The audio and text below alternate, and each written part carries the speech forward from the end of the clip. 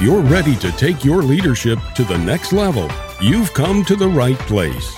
Welcome to Upsize Your Leadership, the podcast about tapping your full potential as a leader. Your host and guide is Dr. Mike Armour. Dr. Mike has personally coached over 600 executives and managers, many of them at the top of America's largest corporations. If it's time to upsize your leadership, here's the man to show you how, Dr. Mike Armour. Hello, everyone. Welcome to Upsize Your Leadership, the podcast about enhancing your leadership wherever you lead, whatever your role. I'm glad that you've joined us for today's program. I use this podcast to share the same kind of insight and counsel which I offer clients daily who turn to me for executive coaching, leadership development, management training, or business consulting. You can learn more about me personally and the services my firm provides at leaderperfect.com. Lately, I've been thinking about teams and how to increase their effectiveness. I'm currently putting together an online course on how to develop a high-performing team. I hope to have it launched by early spring. Over the next few minutes, I want to share a small portion of the introductory material from the course. For today's leaders, being a good team builder is not an optional commitment. It's an essential. And making a telling mark calls for going beyond basic team building. It calls for turning ordinary teams into high-performing ones. Mastering the ability to do so is a powerful way to upsize your leadership.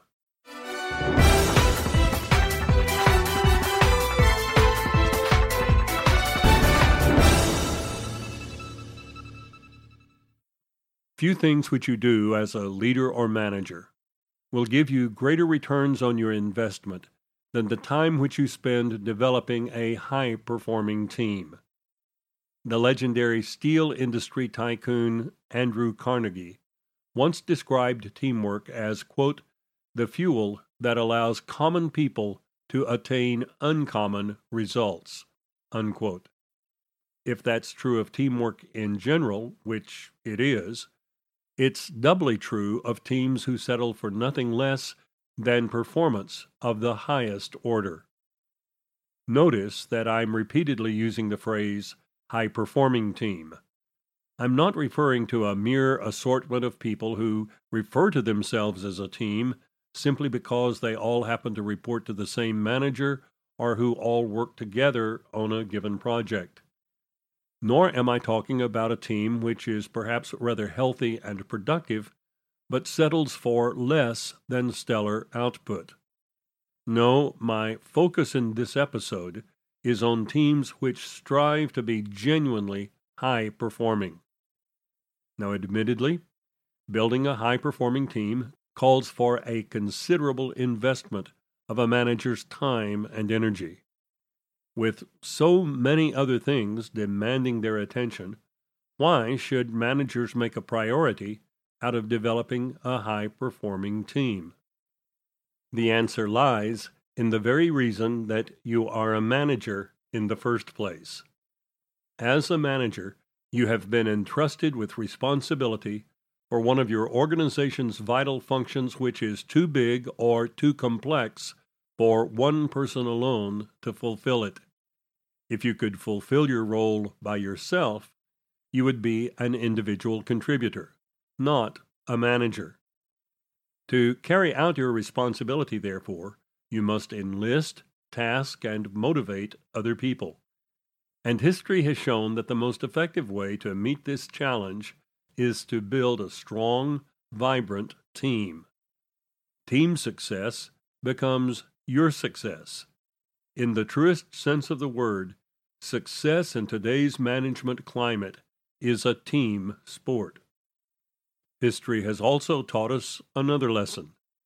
Unlike a bygone era when determined innovators could single-handedly change the world, today's complex realities pose challenges which demand team talents and solutions which only a team can deliver. Every school child learns that Alexander Graham Bell invented the telephone. But who invented the iPhone? We know that the Wright brothers invented the airplane. But who invented the space shuttle? History credits Robert Fulton with inventing the steamship. But who invented the aircraft carrier? Today's innovations, by and large, are the product of high-performing teams. Gone are the days of the universal genius. That's a term used to describe people from a few generations back who had substantive command of every field of human knowledge. That is, they had expertise in mathematics, science, medicine, architecture, art, history, literature, economics, philosophy. You name it, these people knew all about it. Thomas Jefferson was one such person. Benjamin Franklin also bordered on being a universal genius. By the mid-19th century, however, human knowledge was expanding so rapidly that one person could no longer be fully versed in every field of human endeavor. The era of subject matter experts had begun, and as knowledge continued to explode, expertise came to be more and more specialized, simply because no one could master all of the knowledge in his or her own field, much less several other fields. Not coincidentally, the rising interest in team building directly paralleled the growth in specialized expertise. A century ago, few books on management even spoke of team building.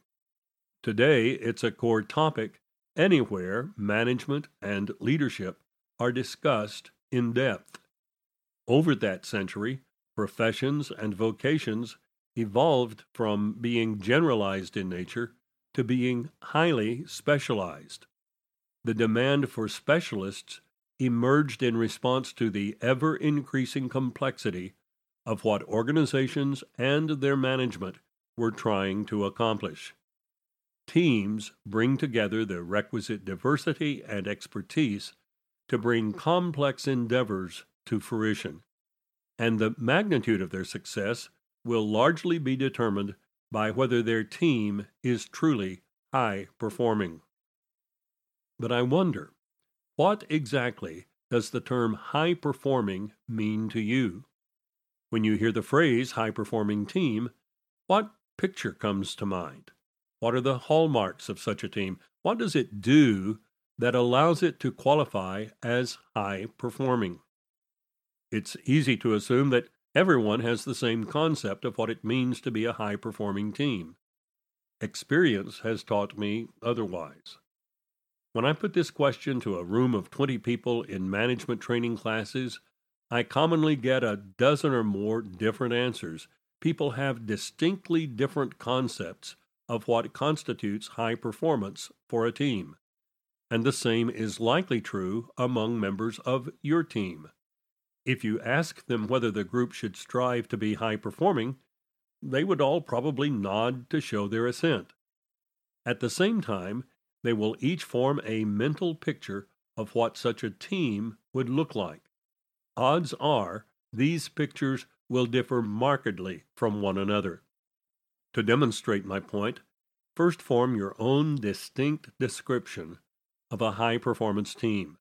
Write it down and edit it until you are fully satisfied with it. Once your description is finished, do a small research project with individual team members. If you're not heading a team at present, use a few colleagues for your research. Your research consists of asking a single question posed to people in a casual manner. Simply say, "I've been thinking lately about the phrase high-performing team. How would you describe a team which truly demonstrates high performance?" As you listen to the responses, mentally compare what you are hearing with the description which you have already formed for yourself. Also, compare the individual responses with one another. Note the differences among them. You may find that some of these differences are quite pronounced. On occasions, I've even seen differences which were incongruent with one another. Given these contrasting views, imagine what happens if your team agrees to hold itself to a standard of high performance. Since each team member has a unique personal picture of high performance, the team may consent to the standard verbally, yet have no unified sense of what that standard means. It's as though everyone is setting out on a 1,000-mile journey, but before taking the first step, each one has a different destination in mind. For example, in team trainings, when I ask participants to define high performance, these are some of the answers which I frequently hear. Operating with the greatest possible efficiency. Hitting goals and targets as a matter of routine. Completing essential operations rapidly. Minimizing errors and wasted effort. Consistently exceeding expectations. Being a pacemaker in the organization or industry. Maximizing profitability and cost effectiveness. Responding to opportunities decisively and without delay. Producing services and/or products of exceptional quality. Making continuous improvement. Ensuring that every person contributes his or her best. Having the resilience to bounce back quickly no matter what happens. No two of these descriptions evoke the same mental picture of what a high-performing team will look like. So, it turns out that there are a great many ways to describe a high-performing team, aren't there? But which of these descriptions, if any, is the correct one?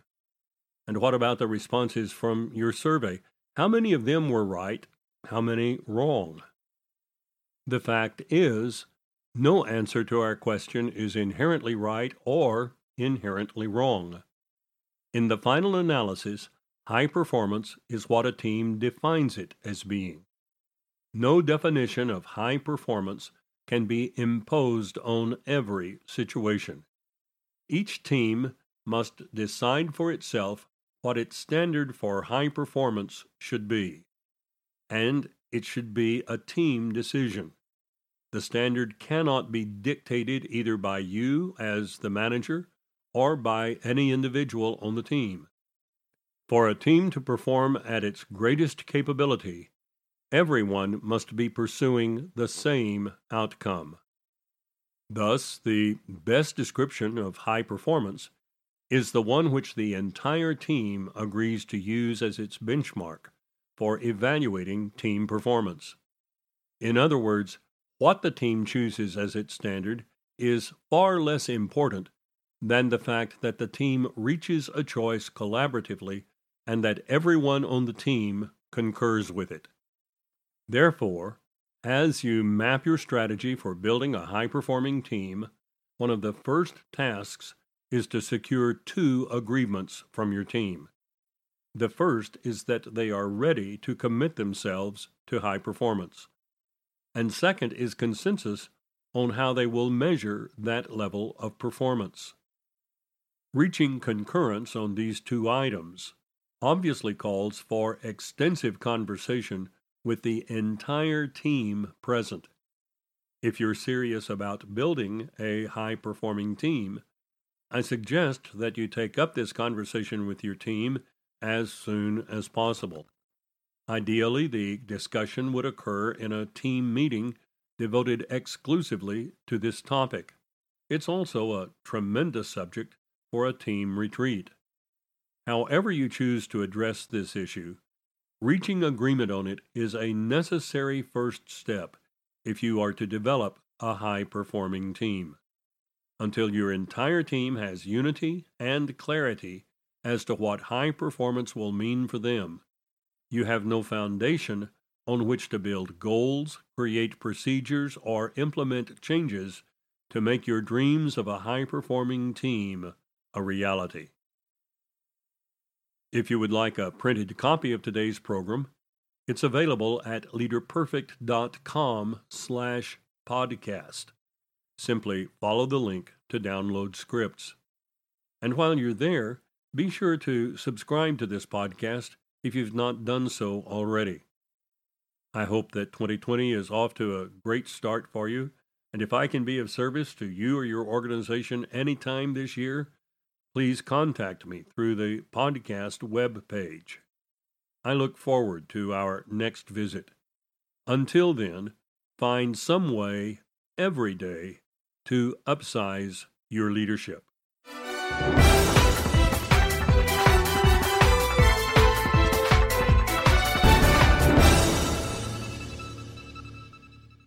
This podcast is a part of the C-Suite Radio Network. For more top business podcasts, visit c-suiteradio.com.